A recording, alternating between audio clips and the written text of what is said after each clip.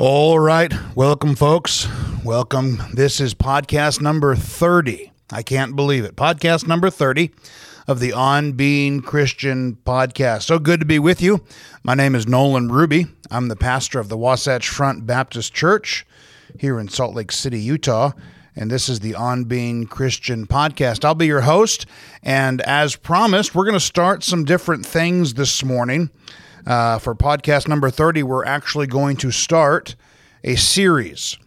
And most of you are going to be familiar with this, but we're going to take a look at it. In fact, one of the most written about and preached sections of the Bible is Matthew chapter 5.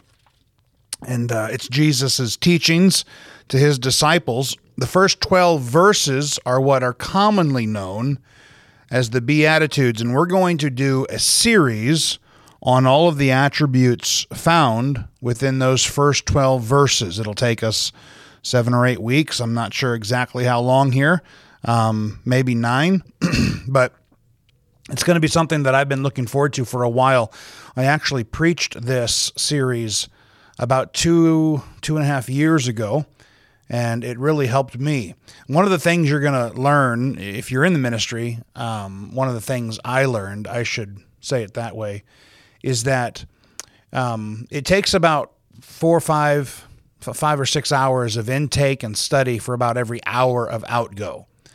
If you want to do it properly, if you're going to put the appropriate amount of effort into what your calling is. And that's never been a task for me. Well, it's a task, but it's never been one that I haven't enjoyed. But I particularly enjoyed the study that went into this section of Scripture, these 12 verses. And so I want to begin this morning. It's this morning where I am at, here in Salt Lake City. It's proving to be a task just to try to stay cool. We have heat advisories today, with expected levels going up into 107, 108. I heard 110 down south, and that's severe. But one of the things that we're going to do as we go through this series is just week by week, we're going to look at these attributes found in Matthew chapter 5, 1 through 12. I can just give you the attributes real quick, and then I'm actually going to read these 12 verses, and we'll get started. The BeAttitudes consist of what's known as 9 different things, 8 or 9 different things here. It's the poor in spirit, they that mourn, the meek, they which do hunger, the merciful, the pure in heart, the peacemakers, they which are persecuted, and ye. Ye is the final one for 9 things there. And so we're going to look at these things. Let's go ahead and start by just reading our context, and then we'll take a look at just this first attribute, the poor in spirit. The Bible says, Matthew chapter 5, 1 through 12, and seeing the multitude, he went up into a mountain, and when he was set, his disciples came unto him. And he opened his mouth and taught them, saying, Blessed are the poor in spirit, for theirs is the kingdom of heaven. Blessed are they that mourn, for they shall be comforted. Blessed are the meek, for they shall inherit the earth. Blessed are they which do hunger and thirst after righteousness, for they shall be filled. Blessed are the merciful, for they shall obtain mercy. Blessed are the pure in heart, for they shall see God. Blessed are the peacemakers, for they shall be called the children of God. Blessed are they which are persecuted for righteousness' sake, for theirs is the kingdom of heaven. Blessed are ye, when men shall revile you and persecute you, and shall say all manner of evil against you falsely for my sake. Rejoice and be exceeding glad, for great is your reward in heaven, for so persecuted they the prophets which were before you. Now, these are, again, the first 12 verses of Matthew chapter 5, commonly known as the Beatitudes, blessed are, and he gives all these attributes. I'd like to talk this briefly this morning about, we're going to focus on verse 3. Verse 3. Now, I want you to see in verse 1, it says, when he was set, it goes on to say that he taught them. Set is a word that means to appoint or to settle. to tarry and continue. So the Lord very much set himself mentally, physically. He put himself in a place that he would be for a little bit, and he taught his disciples. I want you to understand, just before we get started, by way of introduction, one of the most valuable things that you might be able to learn, one of the most valuable things that you might add to your Christian walk and your relationship with Jesus Christ is the ability to set yourself with him and be still. Be still for however long of an amount of time it takes for him to talk with you.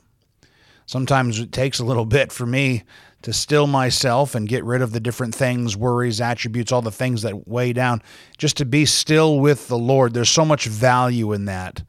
And so let's get started. Number one, the poor in spirit. Matthew chapter 5, verse 3 says, "Blessed are the poor in spirit." The word poor is simply a word that means to crouch, like to crouch down, as if a beggar. It goes on to say, "For theirs is the kingdom of heaven." The kingdom of heaven belongs to those who are poor in spirit. There's a thought here. There is value, and what we're going to show you through this, or what we're going to talk about through this first attribute, there is value in that which is heavy, that which causes you to stop or to stutter, to lean over, as it were, with burden, or to be under burden. Now, the world that you and I live in is not going to say that there's any value in that. But the Bible says that there is value in carrying something. The poor in spirit, there's value in having something that you have mentally or even maybe physically taken up for someone else and carrying that thing for them. There's lots of verses on this. Luke chapter 6 and verse 20. As I'm flipping over there, Luke chapter 6 and verse 20 gives us a real clear picture here. Verse 20 says, "And he lifted up his eyes on his disciples and said, Blessed be ye poor, for yours is the kingdom of God." And this is just another section which lays out some of these things. Blessed be ye poor. What do you think? Now, the very idea of poor is not something that we, especially as Americans, readily just cling on to as a good thing, as a blessed thing. But so far, we're not but maybe 5-10 minutes into this, and the Bible has told us twice that the poor in spirit are blessed. The poor in spirit are promised the kingdom of God. Now, before we go too much farther, I want to describe to you just one thing very briefly here. There's three things that you need to understand concerning the difference between them, and that's the church, the kingdom, and the family of God. Okay? Most of Christianity today, I believe, has watered this down. The family of God is all those who have accepted Christ and are his children. Whether they are on earth now or whether they are in heaven now, that is the family of God. Okay? The kingdom of God is all those who have accepted Christ as their Savior and are on earth right now. The kingdom of God is on earth in the hearts of his willing subjects. That is the kingdom of God. The church of God is those who have accepted Christ as their personal Lord and Savior, and have also gone on to observe the biblical doctrine of biblical baptism, which means that they are professing their faith in Christ and subjecting themselves to the authority of a local New Testament Baptist church in keeping with the doctrine of the Bible. Baptism does add you to the body of Christ, or the church. All those who are saved are not the church. All those who are saved are definitely going to heaven. They're definitely going to have a relationship with God, and you don't have to be in church to get saved, and you can get saved anywhere. You can get saved and be in the family and kingdom of God apart from any church. And that's a kind of a false idea that sometimes people ascribe to this, is that you have to be in church to go to heaven, or you have to be saved to go to heaven. That's not true. But there is a very big difference between those who have accepted Christ and are in the kingdom and the family of God, and those who have also taken that a step further and obeyed the Bible in subjecting themselves to the authority of the church, submitting themselves through baptism into the membership of a local New Testament Baptist church. And so when we're talking about the kingdom, the poor in spirit, we're talking about those who have understood that it's not about their life, it's about the life of Jesus Christ. They're poor, they've come broken, and they have found healing at the throne of God. Let's go to one other verse on this. Well, we're going to go a couple. Psalm 51 and verse 17. Psalm 51 and verse 17. The Bible says here, I went one page too far. The sacrifices of God are a broken spirit, a broken and contrite heart. O God, thou wilt not despise. Let's talk about this for a second. Contrite, we see that the Bible, let me back up one second here. The sacrifices of God. In other words, those things which please God. Now, sometimes we've made this into something that I don't believe it is. We try to impress God with culture. We try to impress God with religious elitism. We try to impress him with what we think is impressive. And the Bible says that God says the sacrifices of God, those things which God are pleased in, are a broken spirit, a broken and contrite heart. The word contrite is a word that means, it gives the picture to collapse or to break.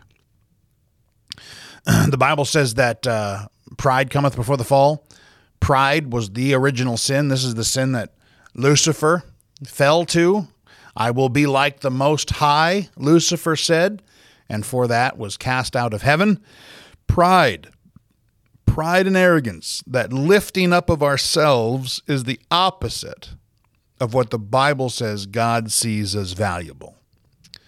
God looks at the soul, at the heart, that is burdened, that is broken and contrite before him. In other words, a heart and a mind that understands that their sinful actions, their life as a sinner is an offense to God. God loved them, loves them, and for that reason he gave his only begotten Son, Jesus Christ, to die on the cross for our sins, and accepting of that means the rejection of self. Thus, the poor in spirit inherit the kingdom of God. Very simple. A broken and contrite heart, O God, thou wilt not despise. Have you ever realized, have you ever had a moment of self-realization that conflicted with your subjective idea of self-worth? In other words, on a long enough timeline, sometimes we have these opinions about ourselves. And if we were to let those opinions run unobjective or unconfronted for a long enough period, we're going to realize that either we have the work ethic to make those goals a reality, or we're lazy and we just have these theories about ourselves that in reality they're not true. Most of the time, when we have one of these deep-held self-worth theories that aren't in keeping with reality, life itself will show us that we've been lying to ourselves. I used to be a fighter, and it doesn't really matter in that world.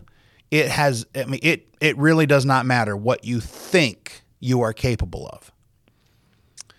Because at some point, you're going to crawl into a ring or you're going to climb into a cage, and there's another person in there that is going to confront your theories about your ability and about your worth and about your level of value.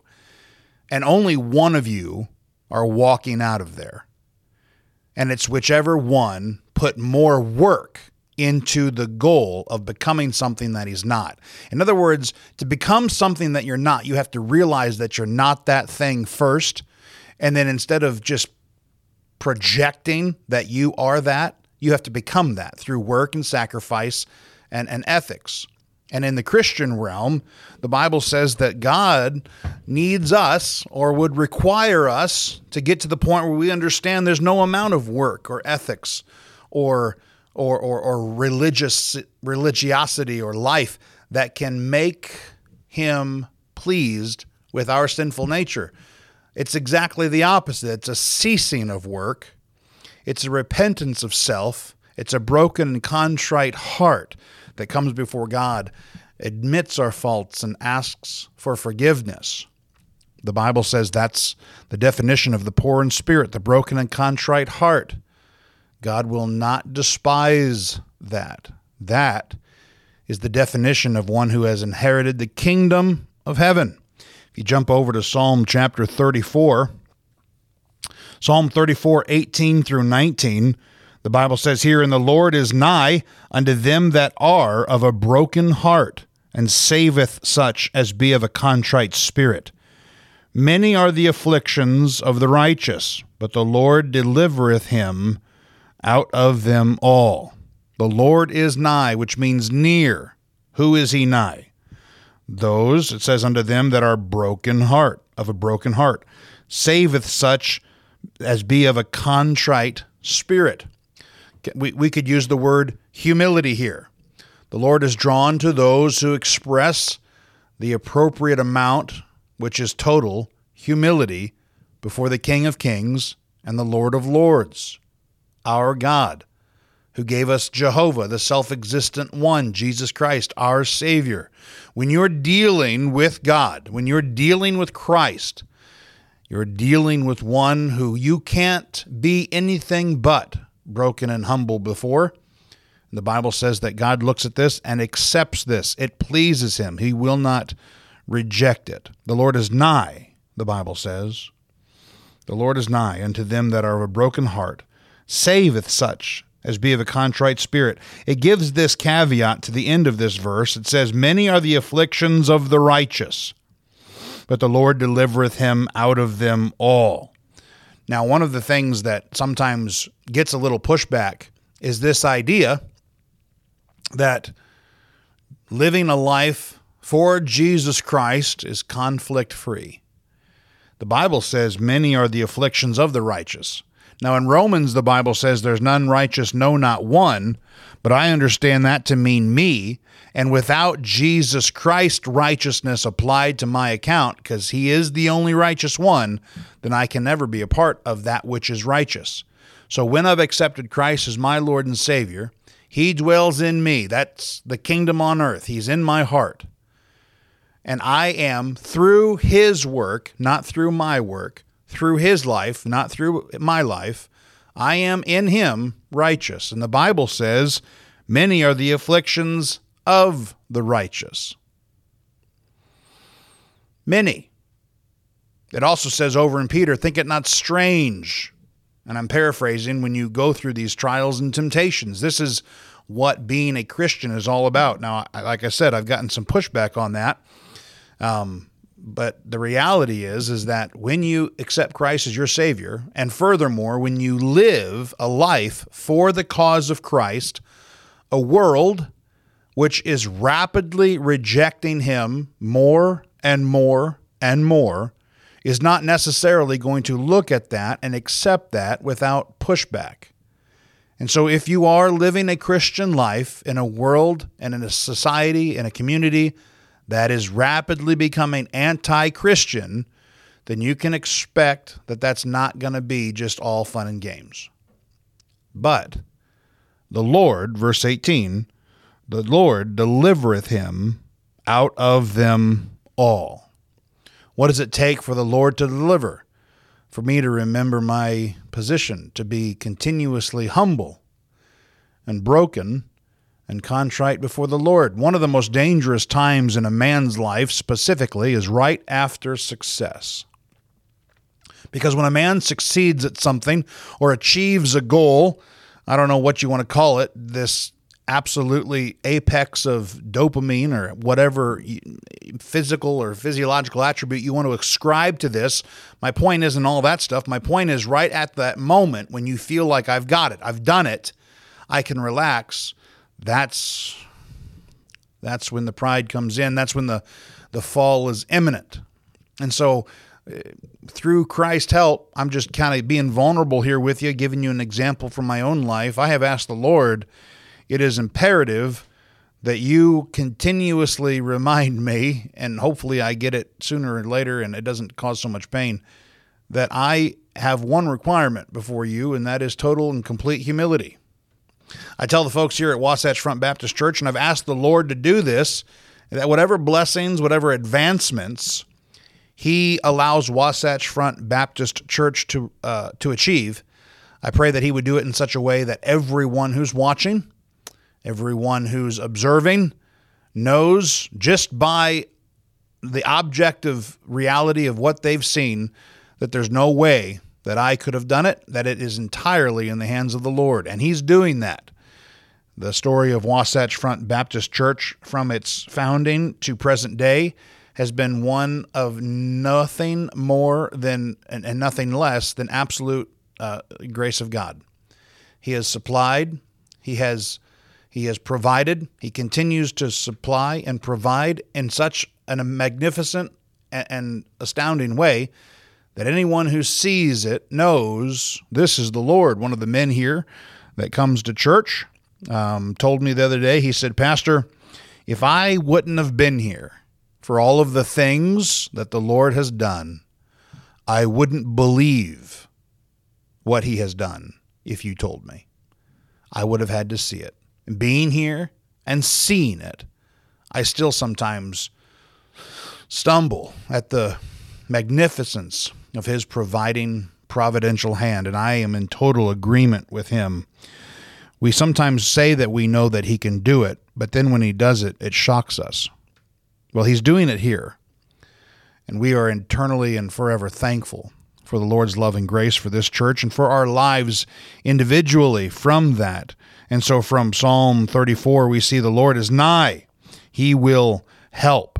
That's exactly what He came to do. If you go to Proverbs chapter 16, Proverbs 16 and verse 19, there's a verse there that we can have a look at. The Bible says here, "Better it is to be of an humble spirit with the lowly than to divide the spoil with the proud."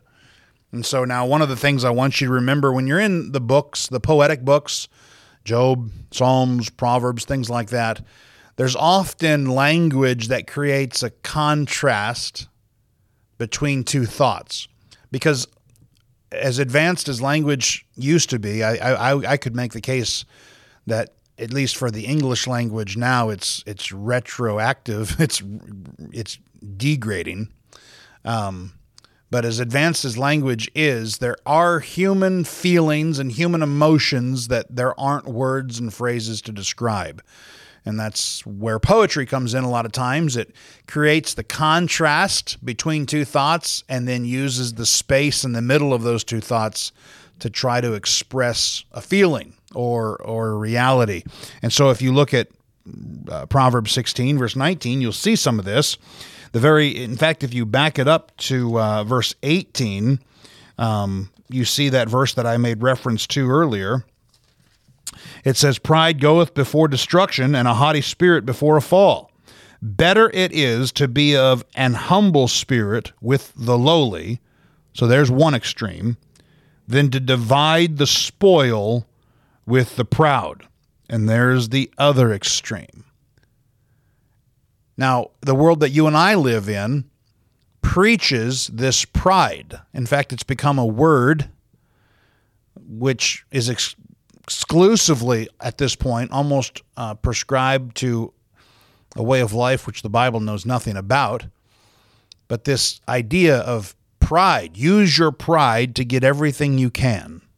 The pride pushes for success as defined by humans, as defined by humanity. Divide the spoil with the proud. That's the idea. the American way. As I've said before, get all you can all you get, and sit on the lid. And that's the extreme. And that's how we are natural. We use pride to elevate ourselves, and then once we become elevated, at whatever cost of those we stepped on to become elevated, we take the spoils of that elevated life, which pride got us to, and we become lax. We become merry. We become we just take our lees, eat, drink, and be merry type of idea. The Bible says it's much better, if you back up before all that, it's better to be of an humble spirit with the lowly. The Lord says concerning a relationship with Him, which, by the way, your eternal soul will exist somewhere. And it's not going to exist here forever. This is just how it starts. And so you must understand, the Bible says concerning the big picture of eternity, it's better for you to be humble and dwell with the lowly than to be proud and divide the spoil with the rich. Interesting thought. It leads us into this with that first verse that kind of opens the gateway to this idea. Verse 18, pride goeth before destruction, and a haughty spirit before a fall. And so pride might get you something for a little while. Pride might get you some spoil, some advancements for a little while. But then it'll fall. It'll fail. It won't last. Because the 1 + 1 is 2, and pride goeth before destruction. It's an objective reality. And so when I use my pride to advance myself and to use that advancement to spoil myself, the very next step or the very next reality that I'm facing, whether I accept it or not, is destruction. That's just the reality of it. And so it's much better to be of a broken and contrite heart, to be humble, to dwell with the lowly, to dwell with the lowly. If you jump over now, Isaiah chapter 57. Isaiah 57 and verse 15. The Bible says here, for thus saith the high and lofty one that inhabiteth eternity, whose name is holy. I dwell in the high and holy place, with him also that is of a contrite and humble spirit, to revive the spirit of the humble and to revive the heart of the contrite ones. Now let's take this step by step. Look what it says as we just begin. Verse 15, for thus saith the high and lofty one that inhabiteth eternity. The words that we're being told are coming from the one who inhabits. That means he fills the eternity. Now, to get you to understand the concept of eternity, there's really no way for humans to understand it, but I'd like to draw your attention to 3 different timelines with respect to existence. So, the temporary timeline would be that of your dog or your pet. It's a physical existence. There's no eternal soul. There's no eternal existence. There's a spirit which makes your pet what it is and whatever, but there's no part that's going to go into eternity. There's no conscience of an animal. Okay, there's instincts, but no conscience. All right? And so a physical animal has a beginning and an ending point, and it's entirely in keeping with a physical reality. There's no soul that exists prior. There's no existence that goes on afterwards. Contrary to what Walt Disney has tried to teach us, all dogs do not go to heaven. All right? The second type of existence is that of man. There is a moment of conception, at the point at which life starts. The Bible says life is in the blood, and that is conception. Okay? Once that moment of life begins, you have a living creature and a eternal soul right at that moment. That soul, once the physical life of that person has ended is going to go on somewhere forever. The Bible lays out two realities: eternity with God or eternity separated from God, which is hell, as defined by the Bible. Not an idea, not a concept, but the Bible says the separation of God is eternal damnation, the fires of hell. And then you have the third type of timeline, which is God. There is not only no ending, but this is the part that you and I really have a hard time understanding. There's no beginning. He is as he always will be, as he has always been. Jehovah, the self-existent one. God.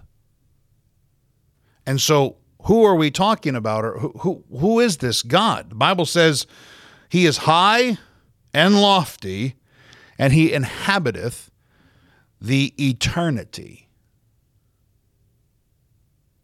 This life, folks, is a shadow, a breath, a gust of wind, a vapor, the Bible says, the flower of the field.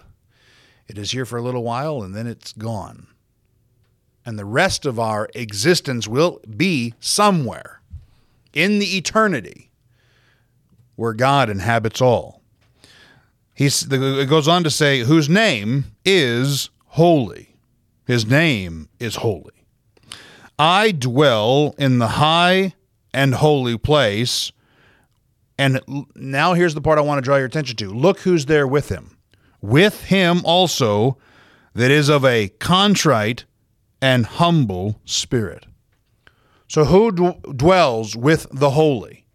Who dwells in the high and lofty place with the self-existent one? The one who is contrite and humble. Now, I don't know if there's a better verse that explains why the poor in spirit are blessed and go on to inherit the kingdom of God than that. This is why it's important to be a man of humility, a woman of humility, a person of a contrite heart. It's not the end of the world to be under a burden, to be more empathetic for the lives of others than you are for the advancement of your own comfort. The Bible says, in fact, the very person who does this is the person who habits eternity with God by God's grace through the sacrifice of Jesus Christ. It says, with him also that is of a contrite and humble spirit, to revive, the Bible says, the spirit of the humble, and to revive the heart of the contrite ones. Sometimes I think we try to revive ourselves. And the Lord says, no, there's nothing that you shouldn't be doing that. Our job, our goal, the Lord's desire for our life is that we come to him humble, contrite, broken, which isn't asking a lot, just saying it personally from my own experience. The life has done enough to remind me of who I'm not and to show me what I can't do. That when I crawled up before the Lord and gave him the broken pieces of my life and asked for forgiveness, and he provided it, folks, the healing that came from that was worth 1,000,000 lifetimes more than what I could have ever done for myself. If you stay in Isaiah, go over to chapter 66. Isaiah chapter 66 and verse 2, for all those things hath mine hand made. If we back up to verse 1 to just understand what he's talking about here. Thus saith the Lord, the heaven is my throne, and the earth is my footstool. Where is the house that ye build unto me? And where is the place of my rest? For all those things which mine hand hath made, and all those things for all those things hath mine hand made, and all those things have been, saith the Lord. But to this man will I look. All right? So now, with all of that explanation leading up to this verse, when it says, to this man will I look, I want you to understand this is something that we should really grab onto. To this man, he's going to describe the exact type of characteristics that are going to be pleasing to him. To this man will I look. Even to him, the Bible says, even to him that is poor and of a contrite spirit and trembleth at my word. Poor and contrite spirit. Now, we've spent a lot of time talking about that. We understand that at this point. Look at this last part. Who's he going to look to? The man that trembleth at my word. I want you to ask yourself something. Does the word of God cause you to still yourself? Do you need to be where the word of God is being preached? Or could you go a week, 2 weeks, 3 weeks, a month, a year, a couple years without ever being near the word of God? Would your life change at all if your Bible was just a family heirloom on a shelf and Sundays weren't really the Lord's? They were yours. You might go to church on a Christmas Eve service, or maybe a Easter service, maybe a men's thing, and maybe a retreat. And, half the year you could go, the other half you're busy.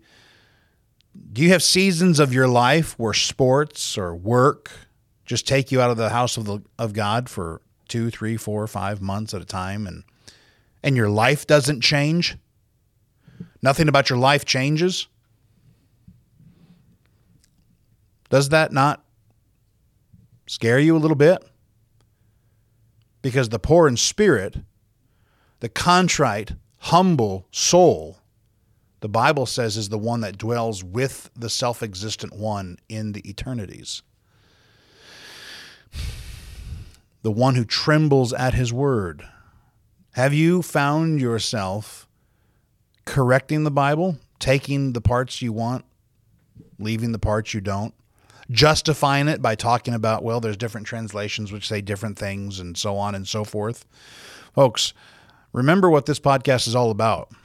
Christianity is not originally something that was a noun. It was a verb. A Christian.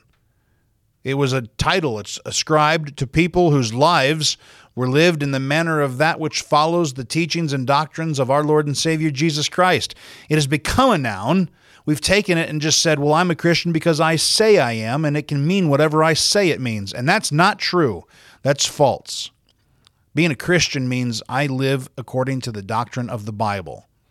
Anything else is just a self-projection of my own idea of worth. And on a long enough timeline, I will run into something that shows me what I'm not. His name is the Lord Jesus Christ. So are you a Christian? Do you understand the value of humility and being poor of spirit, being broken and of a contrite heart? Do you tremble at the word of God? The Bible says these attributes are exactly those attributes which are blessed. I think I have one more verse on this. No, I don't.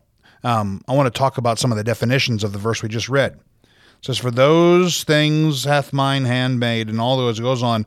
But this man will I look, even to him that is poor and of a contrite spirit, and trembleth at my word. That word look. He says, this man will I look. That word means to watch or to anticipate in thought or hope. So the Lord's looking at you with anticipation and hope that you would be broken and humble yourself and live a contrite spirit before him and tremble at his word. The word tremble means, it's a term for reverential, like a reverence, like a fear of God, not fear like you would something bad, but fear like you would something in awe, a reverential word, a word of grandeur. It is such an encouraging truth to know that with complete faith in Christ and trust in God and obedience to the Word of God, He looks to me. God looks with anticipation and hope to the man who is of a broken spirit, a contrite heart, a humble man, a man who trembles at the Word of God. This is the first of a series talking about these attributes which the Bible says are blessed. Now, the world that you and I live in, it's going to reject this. It's going to reject the value of this. I'm not a big believer in the word self-esteem. I think it's actually a ridiculous word. Self-awareness is a much better word. If we had any self-awareness as a nation, we would look at what we've become and see that it is unsustainable. We are spiraling towards destruction, but we're so comfortable and drunk on luxury that we don't see it. Why? Because our pride has blinded us. We are not broken. We are not a contrite people. Folks, I've traveled all over the world. I've been in 20-something countries. I've seen combat in 4 countries. I've been around all types of different cultures. And I am the most American you'll ever meet, unapologetically so. But here's also something that I want you to understand. Travel is one of the best things for a young man, or at least it was for me, because it showed me the arrogance of youth. There are so many countries in this world where people, because of the difficulties of life, are just much more humble and much more contrite and broken. And they're much more pleasurable to be around. The arrogancy and the self-focus of wealth and luxury and excess has created an America that was never seen by our forefathers. You've heard the saying, good men make good times. Good times make soft men make bad times make hard men make good men, and the cycle continues, and round we go. So how do I live amongst all the blessings and natural grandeur of what we have been provided and choose and still to be a good man? How do I do that? Well, I have to have the good man. His name is Jesus Christ. I have to have him creating in me a new heart. I have to, by God's grace, through his sacrifice, be humble and repent of myself and accept the grandeur, if you will, of my Lord and Savior Jesus Christ. I have to be able to choose the hard path, even though I don't have to. I need to. Men are built for challenge, for confrontation, for work, for sacrifice. And if you don't be careful, I'm just talking to the men here for a second. If you don't be careful, men, you'll allow yourself to become so cared for, so pampered, so soft, that when the end, whatever the end we're talking about, the end of luxury, the end of whatever, when reality comes rambling back, and it always does, you'll be the first casualty. How do I prevent this? Well, the poor in spirit inherit the kingdom of God. Poor, contrite, humble, broken, trembling at the word of God. Reverential. A reverential position before God. What's a reverential position? Broken, bowed.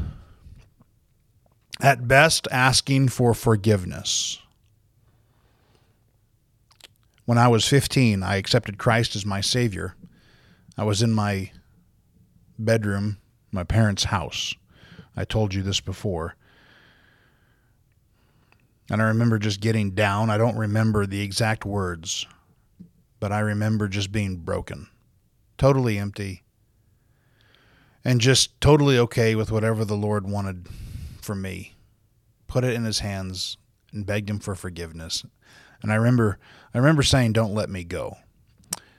From that time to now, that was 25 years ago,